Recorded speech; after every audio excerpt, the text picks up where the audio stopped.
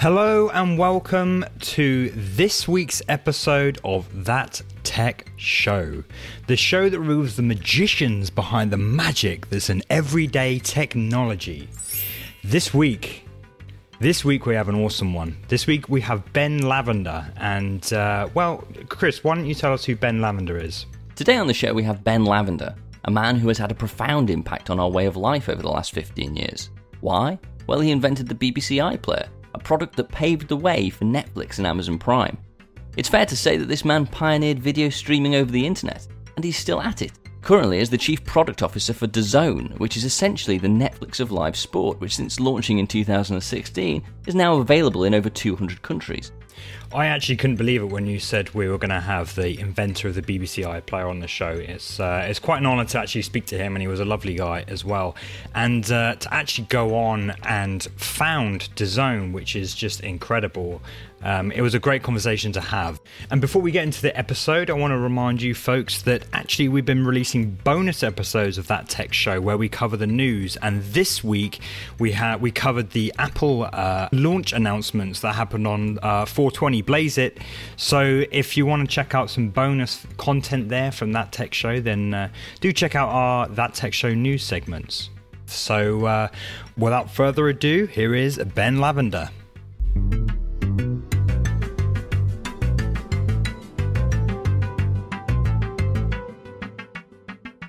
There's plenty that I want to discuss with you today, but just in order to start the show, we like to start in the Cilla Black style of what's your name and where'd you come from. Obviously, that dates the show quite a bit for the people who are listening to us, but if you wouldn't mind introducing yourself, that would be a good way for us to kick off. My name is Ben Lavender. I come from Letchworth Garden City right now, but I'm working at DAZN. So I'm the Chief Product Officer at DAZN, of which I built from startup. Which was about, 5 years ago, 6 years ago? It's getting on for 6 years. Yeah.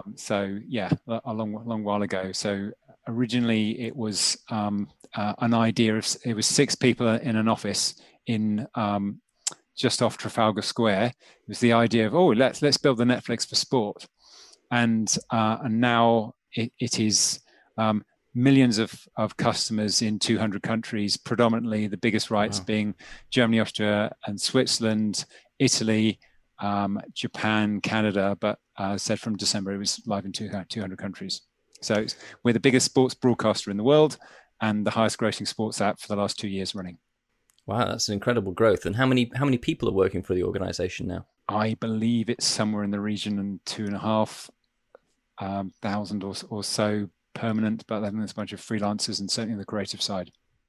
Well, I mean, I'd like to go back a little bit because I'd like to talk about creativity, because realistically, when it comes to video and streaming media and DAZN, I think it's arguable to say that video and streaming media would not be the same if you had not been part of it. So talk about the origin of the iPlayer, Ben. If I go back a little bit, I think I will start when I was I was working for Channel 5, and when I was at Channel 5, I started getting involved in streaming. Now, streaming at this time was the state of the art, was over a 56K modem, and if you were lucky, you get something the size of a blurry postage stamp, which would keep on going up and down, and even like when I was at Channel 5, I was doing things like, we were trying to work on things like streaming a cabbie cam. We did a jailbreak, which is kind of a reverse Big Brother of people trying to escape, and live streaming of that. But it was awful. I mean, and eventually I left Channel 5 to go to a startup called Mode. And at Mode, we were looking to distribute music and video over the internet using DRM. And which is where I got the idea of actually being able to sort of distribute content. And we were working with a group called Artist Network, which was basically Dave Stewart and Quincy Jones. So I spent a lot of time in New York working with them and their sort of back catalogue. And so, my CEO and I were flying over to New York on September the 11th Thankfully, our plane didn't take off the ground. As we were driving there, we just heard about the Twin Towers. Sadly, our principal investors were based in the Twin Towers. Wow. And soon after that, we ran out of money. And I could see the end in sight. And so I jumped ship to take a big pay cut to join the BBC. And so at the BBC for a year, I was working on things like CelebDAC, a celebrity stock market, Children in Need, GCSE Bite Size, working on those. But really, at the back of my mind, I was tinkering a lot of the time around with BitTorrent and LimeWire. And I was particularly, I was going through a divorce. I'd been spending a lot of time in New York with a mate of mine who got me addicted on Buffy the Vampire Slayer. And after sort of caning Buffy after Buffy episode on her PVR over in New York, I was coming back to the UK, and there was a 6-month holdback to Buffy. And because I wanted my fix of Buffy, I started to go onto BitTorrent sites and see if I could download stuff. And after been doing this after a while, I thought this is a bit naughty and I probably shouldn't be doing this. But then I thought, hang on a sec, I'm sure there's a way to do this legitimately. And I was working for the BBC, and I kind of thought, and it was over Christmas, and I had this eureka moment when I was at my parents'. As I said, I was on my own. I was going through a divorce, and I had this idea. It came to me when I woke up, and I just wrote it down, and I created this like PowerPoint deck. And then I got back to the BBC. First stop was I went to go and see the head of new media strategy, as he was called at the time, who to present my idea of this catch-up TV service that goes backwards of the last 7 days.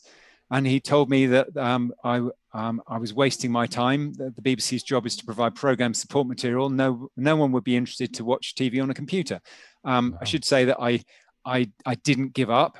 I carried on and worked my way around the BBC. I managed to get a little bit of money so I can make a promo video and a very ropey prototype, which was complete smoke and mirrors. Eventually, it took 84 presentations before I'd actually managed to get into the executive board, which sounds bonkers, but this was pre-YouTube, and most people thought that I was completely wasting my time. They thought the whole idea would never work, we'd never get the rights. Technically, it wouldn't work. It was just the disaster all over it, as far as they thought. They treated me like an idiot savant. Eventually, so many people told me what a bad idea it was and why it would never work. I wrote down all of these questions or all these reasons why it was a bad idea, and I made sure I'd done enough research to why it was possible and it could be done. So by the time I got to the executive board, my presentation was so polished, so battle tested, that there's just no way they could say no to it. And Greg Dyke, who was Director General of the BBC at the time, stood up and said, "You've saved the BBC!" And I think Alan Yentob called me a genius, and the kind of like the rest is history. I think I should say I did resort to a little bit of kind of like bribery. What I did is that at the time, the iPad or the iPhone didn't exist. There was a thing called an HP iPack. So I went into the BBC archive and I got physical tapes, because I researched each of the members of the BBC Execco.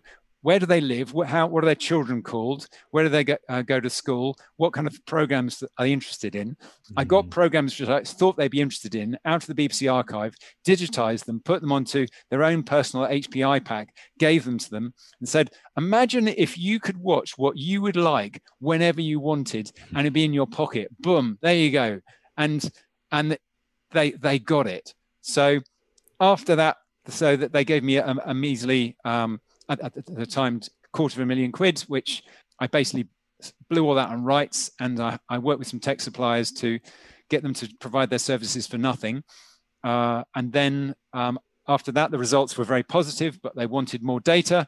So they gave me $2.5 million to actually run a bigger trial. And again, after that, the results were very positive. However, we had a new Director General, who Mike Thompson, who was wanted to put this through a new, what he called a public value test, to avoid negatively upsetting the competition, which delayed it by a further 18 months. So, wow. So after getting ready to go, it was delayed some points, and I think about a few weeks before it was about to go live, I got approached by Love Film and joined Love Film because I think I'd run out of steam. I wanted to do something different. Did you not actually see the launch out of the iPlayer then? I think I left literally about a couple of weeks before it went, because it was like, wow. At this stage, it'd been about 4.5 years of my life, and I think it was just time to just do something different. I came along to we won a BAFTA, so I came along to the BAFTA award ceremony, but yeah, after that was it. And so as a result of your frustration of Buffy, streaming has never been the same again. Do you sort of still get any sort of rights? I mean, or any kind of royalties or anything associated with iPlayer? I had to. I created the patent for iPlayer. In fact, I got 2 patents for iPlayer. As part of that, I was nominally paid £1. I should say that BBC's never actually paid me £1. So it'd be nice if I could sort of claim that some sort of back royalties. Sadly, not. Of the love of the BBC. So the BBC still owe you £1. So if anyone from the BBC is listening, you owe Ben £1 or 2. Is it £2 for the 2 patents? Interest. Yeah, probably. Yeah, I think probably one for patent 1, one for patent 2. So plus interest, as Sam mentioned. I should say that those patents have held up, because about 18 months ago, I worked, I think 18 months, 2 years ago, something like that. The BBC actually asked me to act as an expert witness in a case, without naming names. A interested third party was trying to question that, but the patent held up. So I'm glad I did that. Wow. So, I mean, there was an awful lot to unpack, I guess, in that story of how you came to the idea of the iPlayer. But I think in terms of, so what I mean, the Twin Towers thing, obviously mentioning that in the midst of it, and obviously Quincy Jones and, that duo, that's incredible. I mean, what a start to your career, to be working in music and in coding and all of that sort of stuff. That's incredible. How did you actually, just going back a bit again, I mean, how did you actually get into that in the first place? I was at Channel 5, and my former boss from Channel 5 left to join this startup, and then he rung me a few months down the line and told me he'd like me to leave and join with him. So he pulled me on board, and so we built a white label service for people to distribute their content. It's worth saying that around the time, I think Peter Gabriel had his own service, which was, again, a B2B, I forgot what it's called right now, to do much the same thing. But obviously, in terms, certainly from music and video, then obviously the likes of sort of iTunes, etc. sort of took over. Well, I think Bowie was getting involved in stuff Bowie, like yes, that indeed. as well. Yeah. He had BowieNet, so he was doing, again, direct. So the idea behind Artist Network, it was Dave Stewart's Black Book of Mates is quite deep, and so the idea was to take their back catalogue and make it available and monetize it. There were a lot of rock stars that were getting involved in the internet then in the late 90s, and that does seem to have fizzled out, I guess. But I guess it's replaced by the likes of the streaming giants, Apple and Amazon and Netflix, and yourself at DAZN. Well, Google, obviously YouTube. Oh yes, of course. And that one. But so when you started out on this journey of coming up with the idea for the iPlayer, none of these things existed then. So there wasn't a YouTube, there wasn't a Netflix. Nope. And I think YouTube must have launched in the midst of you either developing the prototype, because that YouTube came out 2005, is that right? I have a timeline which I can probably bring up and try and figure out exactly when things happened. Right, we're going to have this for the show notes, Ben. Yeah, look at this. So the light bulb moment, December 2002, YouTube launched in 2005. So basically, we'd already done a technical trial, and won an award, and then. So YouTube didn't have streaming at that point, though. YouTube was just playing videos at this point. It wasn't even doing sort of streaming or anything like that. Was iPlayer doing any live streaming? Before iPlayer launched, there was little bits of short clips on the site, but it wasn't. This was before adaptive bitrate streaming, so it wasn't particularly reliable. And so the first version of iPlayer was like downloads, and then we had streaming. But it's obviously streaming right now is pretty reliable. But until adaptive bitrate came along, then it wasn't. It just wasn't quite the same. So, looking at that timeline, then it looks like a number of organisations kind of beat you to the punch because the BBC had been so slow. Let me, talking you through it. So, if I go back again. So yeah, I think I got you to the Greg Dyke moment, and so that's the end of 2003. You've got there. So yeah, so that the technical trial went live in like May 2004. Yeah, it was a 3-month trial, 1,500 people, 70 hours of content, download only. It was all using peer-to-peer. Obviously, again, influenced by that. What the BBC was worried about being anti-competitive, and so they told me, I was told to present the idea to Channel 4 and Sky, who subsequently poached members of my tech team to work on 4OD and Sky Go, as you do. But I mean, I think that I guess the BBC is always worried about sort of upsetting the competition. I mean, one of the projects I worked on was something called BBC Jam, which was their digital curriculum, which phenomenal project, but there was a bunch of other commercial education providers such as Pearson, and who were concerned that it would disrupt their competition. So I guess in this place, I mean, obviously the BBC iPlayer now is still pretty phenomenal, and in terms of, I mean, if you actually look right now, I mean, I can just show you there's a lovely bit of data which I have here from the latest BBC. So if you actually look at sort of in the UK, the iPlayer still dominates viewing overall for all adults. I think there are some big changes going on in terms of like the 16 to 34s. They're starting to consume a lot more YouTube, and also when you start breaking that down in terms of lockdown in particular has seen a huge rise in the likes of Netflix, and whereas broadcast VOD hasn't grown as much for the 16 to 24s. Wow, that's really interesting. I'm amazed that the BBC is actually still the sort of primary source. Then I would have expected that to have been overtaken by Netflix long ago. Well, I guess the thing is, BBC iPlayer is free. Well, yes, I guess license fee. So not everyone. I mean, obviously Netflix is phenomenal. Not everyone has Netflix subscription. But anyone can use iPlayer. So speaking of Netflix, obviously you went off to Love Film after the iPlayer, which is where we first met, working on Love Film together. And I remember at the time, you'd probably been there for a few years before I joined, but there was a great fear of the oncoming onslaught of Netflix arriving in the UK and taking everybody's content. And so we were focused at the time on launching a streaming only package, but I think it was you that introduced the streaming only, the streaming concept into Love Film as well, am I right?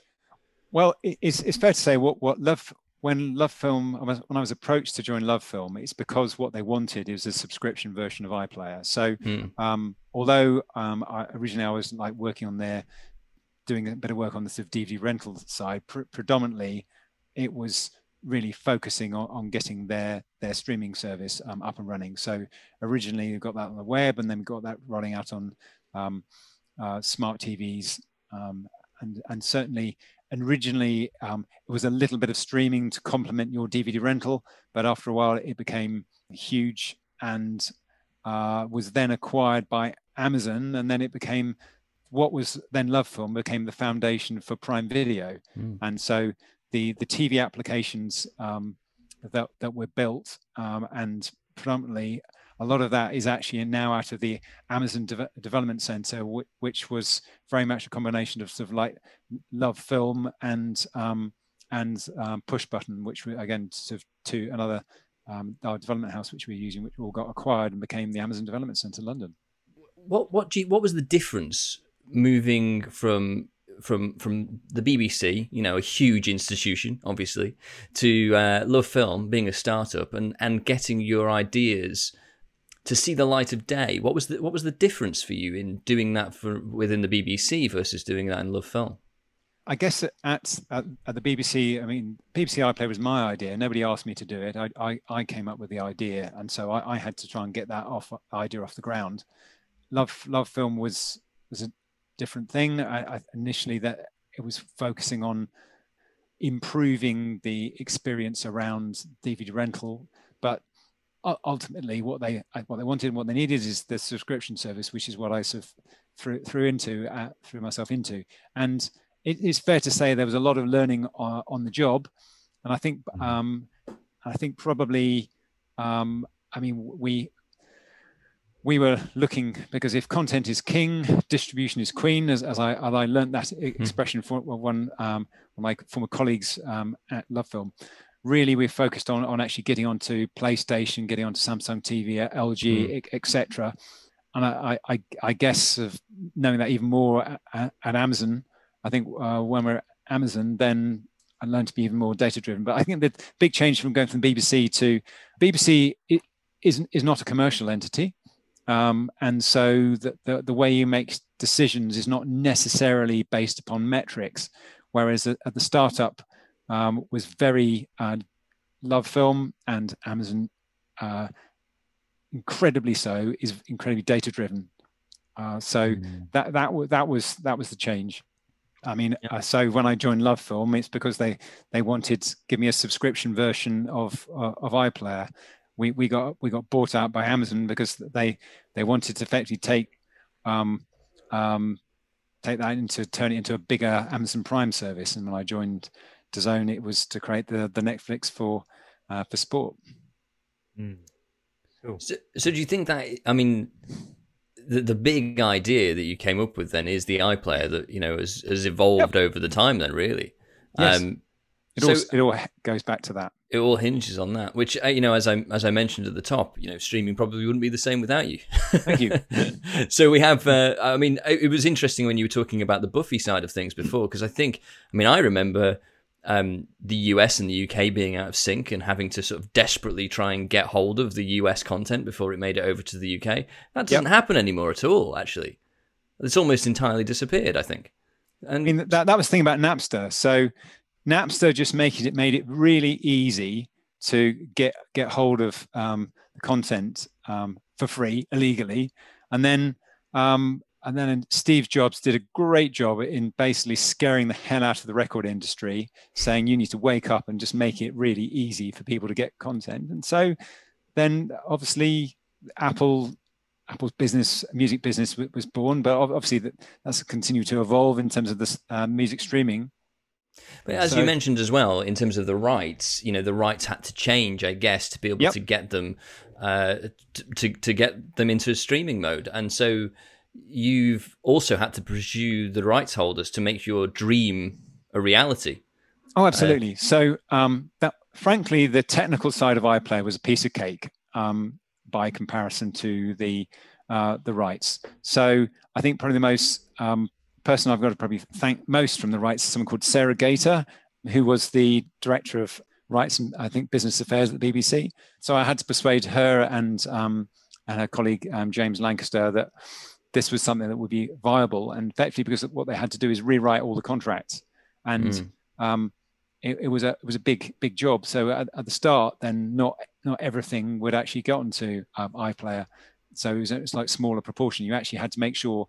So things like all the contracts for things like Monty Python, or they were done. It's just like you had to change literally everything going forward. And I had to do presentations regularly to rights holders and general sort of talent unions, just to persuade them that because they were all terrified that they were going to get sort of messed over. So yeah, it was a huge undertaking. And you've presumably had to do the same again with DAZN, but you're changing a different industry, which is sport. Yeah, I mean, I think the thing is, I mean, that was not me. I mean, I guess what DAZN, that they've got a sort of heritage of working with rights holders. So there's more like standard terms of business for operating with rights holders. So particularly when you're doing with Premier Sport, the level of security which they're after is quite considerable. So the security bar, having things like a customer's uniquely identifiable number on the screen. So, for example, if they want to do rebroadcasting, then you can identify and automatically take them down. And so yeah.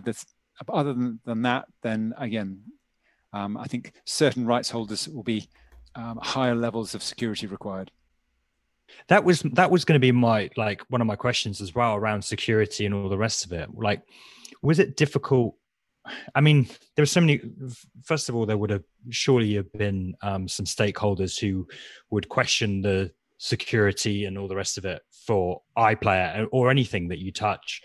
From a technical standpoint or logistical, is that one of the hardest things to kind of get right and prevent from happening? Because I guess there are some smart people out there figuring out ways to, like you say, rebroadcast, download videos.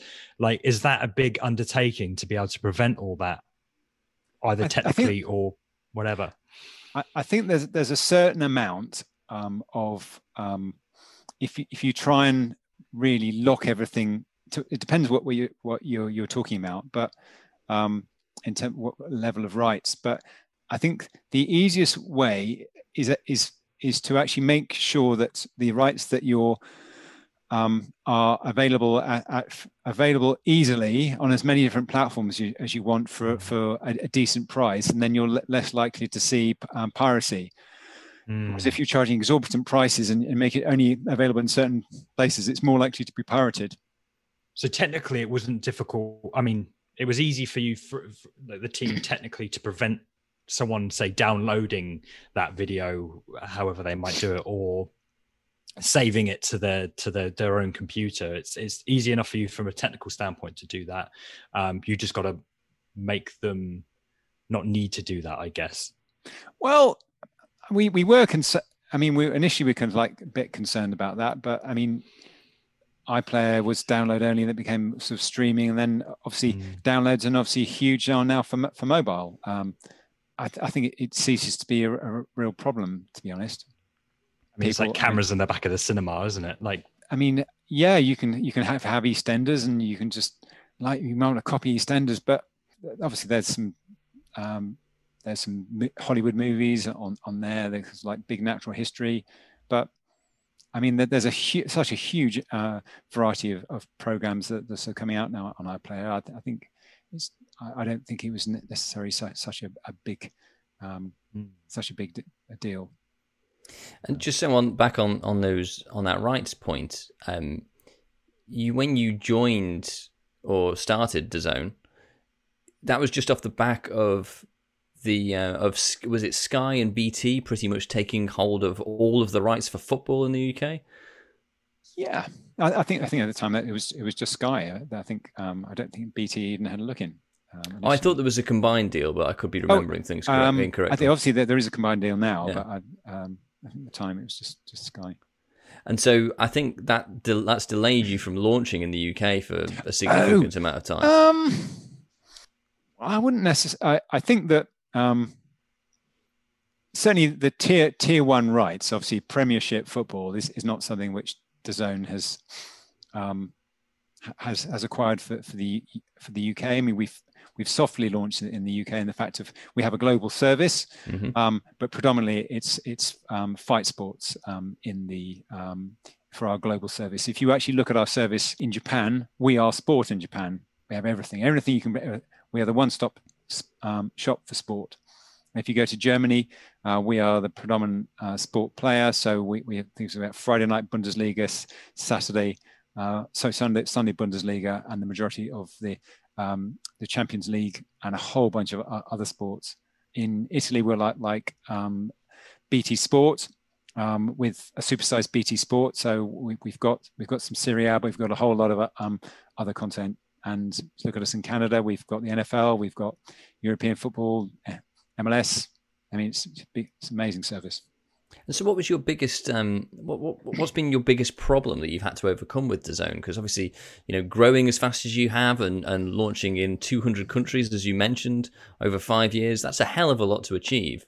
In fact, for looking at all of the stints that you've done, you've achieved a hell of a lot in a short spaces of time. But what's been the biggest challenge that you've had to overcome at DAZN? So I think the level of scalability required at DAZN has been phenomenal, because when you're at the likes of Netflix, you'd probably be lucky if you get 20% of people, 15-20% of people watching at any one time. At DAZN, within a particular market, you can have 85% of customers all watching at the same time. And however, during the week, you might be lucky if you probably have even 5% of them watching at the time. So, and then when you kind of get to a start of a season, I mean, if we got some big rights, start of the season, Serie A, you could be getting 500,000 or more people signing up on a day. I mean, it's just like you have to make sure that every step of the service can deal with the volume of signups that you get, the volume of people wanting to sort of kick off and watch a stream. I mean, we can have easily people just one stream watching, like 1.5 million people watching one stream. So making sure it's rock solid and robust. Sport is a lot harder than like movies and TV, because what fans care about is latency. So if they hear about a goal on Twitter before they've seen it on screen, they go crazy. If you get a low frame rate, so like 25 frames per second or 30 frames per second, then you start seeing judder in the ball. So you need to make sure you've got like 50, 60 frames per second, so it's smooth. If you get grayness in the picture, you can't see the numbers on the back of footballers' shirts. And also because it's live, what Netflix can do, they can do what's called like multi-pass encoding. So they can manage to compress the video to HD video of lights of 2 megabits. Now, with sport, you can't, because you can't encode it multiple times. You've got to encode it just once and get it out there. And so you don't have those level of advantages. And so we've had to do a lot of innovation on streaming technology, and we've built our own proprietary IP on how to have our own adaptive bitrate algorithm specific for streaming live sport. Wow, that's incredible. And how long did it take for you to build that? I mean, you've scaled as you've built. Have you had to sort of slow down the release of the product as you've noticed scaling issues? Yeah, and it's fair to say we've actually had to do a complete replatforming, what we call DAZN 2.0, because what we've realized that what we built initially, which we were working with as a third party, is as a more technical architecture, and what we needed is to build that into microservices, which we could scale more easily and can cope with infinite demand. And that's mean replatforming both our back end and our front end. Also meaning that as we got larger, it was more difficult to work with the development team. Initially, when you've got a small development team, it's easy to sort of get things out and retest. But when we've got like 500 devs, we actually have to split it out into chunks so that they can have continuous development. And that again, that required partitioning and breaking up the service into smaller chunks.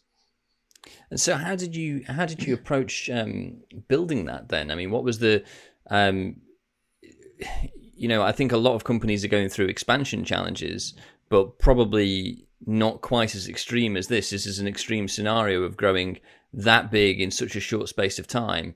How did you manage the pace in that growth? I think part of that will we actually had some really great people So a lot of it is around people. There's some phenomenal hires there who've helped us through that.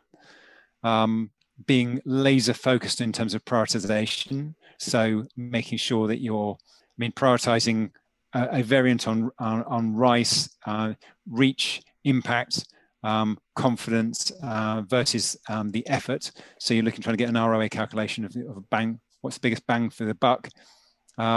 Laser focused on metrics and being able to pivot. How many times have you had to pivot? Multiple times. The thing is, when you are doing streaming over the top, then you have to be and recognize that we're on 30 different platforms. Say, for example, Samsung. If Samsung released an operating system update that we found out breaks our application, we have to sort of get on it and work with them to make sure it continues to work. Same thing if Apple releasing a new update on TV OS that happens to break live, again, we have to sort of drop everything and just make sure you fix that. But those are just the client end. But it also means in terms of CDNs, we have, say in Italy, we have relationships with all of the CDNs, not some of them, every single one of them. And so if there's any break in the chain of actually from the camera in the stadium to the customer's computer or TV or mobile, then whether that would be through network connectivity, actually physical network cabling, CDNs, client-side applications, we have to make sure all of it is really rock solid and robust and not going to break. So you must hold a very high bar for the releases that you're putting out then. Yep. And so I presume that some of those initial ideas around sort of data and the high bar come from some of the stuff that we probably learned together at Amazon in terms of that the reliance on data. Absolutely. I'd say my time at Amazon is most formative and has forever shaped my methodology for working in product management. There's a book which has recently been released by the former VP of Amazon Video, a guy called Bill Carr and Colin Breyer, called Working Backwards, which I think gives a really great view of exactly Amazon's working practices, management practices, and how that can be applied to any business. Yeah, well, we had a few Amazonians on this show, and I'm sure we'll probably have many more because obviously once you're in the Amazon circle, this keeps coming round and round again. But in terms of the some of those practices, the working backwards, I think probably the foremost is the PRFAQ. And if I remember rightly, that you were shopping around a DAZN PRFAQ right at the very start. That's probably got to be the biggest PRFAQ or the most successful PRFAQ outside of Amazon. Would you suspect? I introduced the working backwards process to DAZN, and it's been used for every feature. It's been used from the very first idea to every subsequent feature launch is using the Amazon working backwards process. So within that, you write a fake press release, a one-page fake press release, so you can really get in the customer mindset about. Imagine this will be launched in 6 months' time. What will we actually say? And then you talk about write about 2 or 3 pages about thinking in the sort of customer's mindset about how much might this cost? Where will I find this? How does it work? Why would I be interested? And so you're really thinking from a customer point of view exactly how they'd be envisaging that to sell, giving you a high-level product vision about what this product is. At the same time, you've got a bunch of internally facing questions where they're kind of like finance, marketing, operations, customer service, etc., to think through those. And that becomes your living, breathing document which describes what your service will be, and that's how everything's being produced at Amazon. And I think it gives you a great customer focus, but also gives you a great alignment to actually make sure everyone's on the same page, so you don't just be working on this this application, you ship it, and then suddenly marketing go, "Ooh, I wasn't expecting that." Yeah, absolutely. I guess giving you a really clear view of what you're planning to launch actually before you've even built anything. And a good way of probably throwing out bad ideas as well, I imagine. Yep, absolutely. And so that focus on data that comes from Amazon, thinking back to, as we've talked through your career and what you've done, you've gathered a whole load of skills over the last 20 years from being a man in his basement with a desire to watch Buffy the Vampire Slayer. You've developed a whole load of skills and techniques. Do you think that affects your creativity at all? Now that you've learned, much like a musician, some musicians refuse to learn theory, guitar players I'm thinking here, because they think that it'll cramp their style and creativity. Has picking up all of these techniques and relying on data, has that cramped your creativity? Absolutely not. It's you still need creativity. It's not a replacement. But even if you have a new creative idea, then putting that through usability testing, doing prototypes. Again, you're still getting data. So it's not just literally just doing small incremental feature releases. It can be quite sort of big things, but it's looking at a whole range of data, whether that be sort of, as I said, your analytics data for sort of A/B testing, multivariate testing, but as I said, qualitative data of what do customers actually feel like that, but also even like putting customer metrics in terms of everything from like NPS, CSAT, or customers' perceived quality of picture quality, of video quality. So it's all data, but you still need good ideas. I mean, we've got some fantastic creatives at DAZN who come up with some amazing ideas, but even when they do so, we still put it through usability testing. Once it goes through usability testing, we put it through A/B testing. So it's all data, but you still need good ideas. So in terms of the inspiration, which is the lead these days? Is it does the data inspire the inspiration? Does the inspiration, do you refine that through looking at the data? Which way around does it go? There's no. I mean, they can come from either idea. We can have some phenomenal ideas from kind of like our design team who sort of come up with an idea, or it could be. I mean, ideas can come from anywhere. It can come from a developer, from in product. There's no shortage of ideas generally in organizations. It's more about making sure that you execute well. How do you go about finding those ideas? So you talk about how an idea can come from a developer, for example. How do you make sure that the developer who may be lower down in the organization can get that idea to you?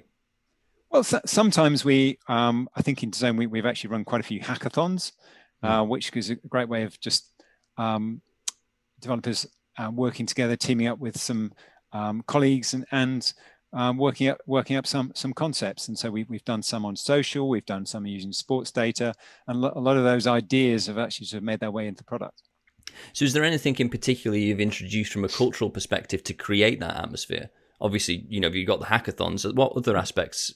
What does it feel like to work at DAZN? I think at the very start, because there was no blueprint, there was nothing. So it was very much mapped on a lot of kind of like Amazon ways of working. So introducing like this of learning lunches or brown bags from Amazon, sort of like share ideas.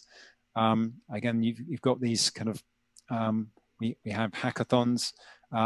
We work in 2 week sprints using what Amazon would call like 2 pizza teams. So you actually have a team of about 10 to 14 like engineers with a ratio of about 1 to 7, one product to about sort of 7 engineers or so. Lots of these sort of small squads with product and tech, UX, and then continually evolving and work on this amazing product which we built. So you've got that sort of Spotify model set up then? Yeah. Yeah. So, I mean, you talk about testing as well there, Ben. So the A/B testing, how many experiments are you usually running on your sites? Well, It's going up and up. So originally we were kind of like running a couple, but now we can be like doing hundreds a year, and a lot of it is actually making sure that we've got more resources in terms of from an analytics and experimentation. We've got good tooling in terms of we've gone through trying lots of different tool sets, but now we're using Optimizely, so server-side Optimizely, and we're using that in a way where we can have multiple experiments going on at the same time. And with like millions of customers, it's easier enough to have statistically relevant data. That's fantastic. I mean, so I'm surprised that you've gone through so many different sort of tools there, I guess. Are you thinking about rolling your own at some point?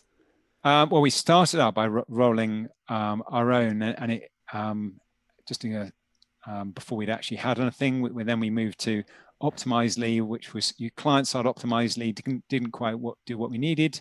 And then we went to VWO, and again, it was client-side. We didn't exactly do what we needed. And then we've pivoted back to Optimizely because they've improved their feature set, and now we're using server-side, and it does everything we need it to. It's a phenomenal tool.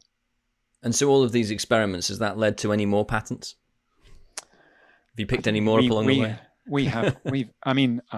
Not my name's not on them, but I mean, I think we've got patents out there. I think from what we've done from the whole range of different things, from everything like sort of video player, etc. But yeah, there's a number of patents. And so, are there any competitors in the sports media space that you're particularly competing with, or as you rolled out to all these different countries, did you just eat them up? It is on a market by market basis. I mean, in Japan, we've just eaten them up. There were like multiple different cable operators, but now we've become sport. I mean, obviously in Germany, then there's Sky and there's Amazon. Because of course Amazon is starting to do streaming sport as well now. Yeah. I guess. Yes, they are. And so, what's next for DAZN? Well, we are in 200 countries. It's more on driving to profitability, and also deepening our engagement with customers. And what's next for Ben Lavender? Wild eyes. We will see. I'm curious to know, are there any technologies or tech that DAZN have got their eyes on in terms of, for example, VR, AR, or 360 video, or any kind of interesting technologies that you kind of want to see how it can work for you guys? I think things that I find exciting in particular is the using computer vision to do motion tracking. So we've actually done some proof of concept, which we were doing on boxing, where you've got eight camera rig around the ring. You're doing skeletal tracking of the boxers, and then before that you actually do a 360 body capture, and so you've got their skin, and then you've got their skeletal overlay, and using the Unity, you stitch the two things together, and then you can do some amazing things. So imagine you could be looking at the sort of knockout, Anthony Joshua's knockout through his eyes. We're also working with other providers who are looking to do that for football. So imagine that you can actually be looking at Messi's run-up to scoring a goal, but imagine looking at through his eyes, or the ref's eyes, or from anywhere on the pitch. So and doing that in a realistic way, and whether you use that for actually broadcast graphics for action replays, or else you have a fully immersive way of get into sport. So that's exciting. I think certainly about how you might be able to use. I'm certainly interested in digital talent. Already, like that's being used in broadcasting, and in like they're starting to use digital talent within the movies. I think Peter Cushing's being brought back in Star Wars, and you've got Carrie Fisher's like Princess Leia's being brought back again in Star Wars. But I think being able to actually have the idea of real or real personalities in a digital form, or actually new hybrid talent, having a digital talent that will do exactly what you want them to do, and is not going to be constantly wanting contract renegotiations. So I think that there's a lot of possibilities you can do, especially when you start to have real-time AI voice interaction with them. Then that their real start can be a sort of living, breathing talent you can interact with. So yeah, all of that's very interesting to me. Yeah, it's a tough moral ground to tread on with that kind of thing, because of course, like when they released Tupac, I can imagine there being a real divide in morally what is right with that. How much can you actually play with Muhammad Ali's voice and figure and all the rest of it and get him to do what you want, versus actually providing a very, respectable piece of entertainment that actually brings joy to the customers. So it will be interesting. And I'm particularly interested about the skeletal modeling that you spoke about as well, because I think, a pure assumption, I think statistics and, statistics are just such a huge thing in sport. How fast was someone going? How, what is the angle of the swing in golf or something like that? And to be able to remodel that and actually provide those enhanced statistics could be a really interesting thing once you've got that kind of skeletal data. And I can imagine you need some pretty heavy duty, high frame rate cameras to be able to do that, but I think it would provide viewers a lot more to engage with. That sounds exciting. The skeletal tracking, as you rightly point out, you can calculate the ball speed, the ball direction, like exactly where their leg was placed, plus also using that data and compositing that together, you can see the action from any angle. Obviously, when you're thinking about shooting football, it's a big pitch, and you can only have certain cameras. But imagine when you actually start compositing this all together, you've almost got this virtual camera which you can have anywhere on the pitch. You could even probably, do what if scenarios. What if this player was slightly faster, or if they, they weren't in that place at the right time, or something like that? Absolutely. Interesting. If you start capturing that, you can either replay it. We can play around with the data, because you've actually you've calculated every single movement that sportsman's made, and then you can replay the real thing, or exactly. What if they kicked the ball a little bit harder? They would have got it in. Exactly. Yeah. Yeah. Possibly you really mess with people then, wouldn't you? You mess with the fans. They'd be like, "Oh God, why didn't he do this?" Or because you know how people just 0.1 miles an hour faster, it would have been in. The compute power to do that would be incredible, though. I guess that's probably. Is that similar technology to what they did with The Irishman to make those old gangster stars look younger? I've not seen that, but I mean the technology. Oh, I'd highly recommend it. It's great. Yeah. The technology we're talking about, I've seen it, or at least I've seen. We did this 18 months ago for boxing, and I have seen it working for other other sports. Wow, so that's really exciting. It's coming. It's coming. Well, we covered on our news segment a couple of weeks back. We covered the Unreal Engine, which is literally Unreal.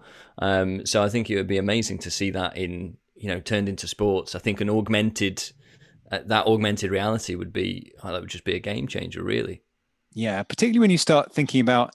I mean, you have 350 million viewers, users in Fortnite, and that you start people getting things like live gigs with Travis Scott on there doing virtual gigs. I think the idea of actually people giving like virtual gigs. Oh yeah. Well, I mean, I think both Frank Zappa and Roy Orbison went back on tour last year, and they've both been dead for nigh on 30 years. Wow. It's incredible, isn't it? It's crazy. But I think that again creates a different element of rights negotiation. Someone else is going to have to take the charge on leading the rights there, I guess, to actually have the likenesses. Because that appearance from Peter Cushing, I think, was groundbreaking, as you mentioned. It was incredible seeing him back on the screen. So what's next in terms of streaming media then? Because we've talked about getting interactive. Where do you think we're going next? We're talking about what the future is going to hold in a few years. where do you think it's going? What's the next big idea that's going to land where we can say that you heard it here first? So I think that for the last, I don't know, 5-6 years, we've been talking about unbundling. You're having more and more services breaking the bundle, the sort of cable bundle or the sort of satellite bundle to actually have you have a Netflix subscription, you have an Amazon Prime subscription, Disney Plus subscription, DAZN subscription, ITV Hub Plus subscription. Like, there's only so many subscriptions people will take, and I think that the great unbundling can only go one way, and sooner or later there's going to be the great rebundling. So I think there will be there's going to be some consolidation in the market, because otherwise, I mean, Netflix are too big, and I think smaller players will probably need to work together to be able to continue to be relevant. And there's still, I suppose, some lack of access to certain things like live television. Like, there are certain streaming services in the US from like the likes of NBC and HBO that we still don't get access to over here as well. And I think that's probably part of the unbundling. Do you think that there's going to be a revolution that's going to change that as well to make it more of a global product? There's always going to be some regional differences, both from a rights point of view. Or, I don't know. I mean, I think that Netflix has the ability to actually do global rights deals. I mean, obviously they make their own content, which they can ship out to many different countries as they wish. Obviously, they were having built deals with Marvel, but now they're producing their own. They have got more control over their own destiny. Certainly, if you are in all countries, I mean, DAZN is in 200 now, then it obviously does give us the ability to actually do global deals. Now, at the moment, we've done global deals in terms of boxing, but we could do global deals in other sports. Well, thanks, Ben. I mean, that's been excellent. It's particularly exciting to think about where things could be going in the next few years. Thank you. And all the best with DAZN. It's lovely to hear how it's continued and how it's developed. Good luck with the rest of that. I look forward to being able to actually subscribe properly in the UK and seeing this augmented reality.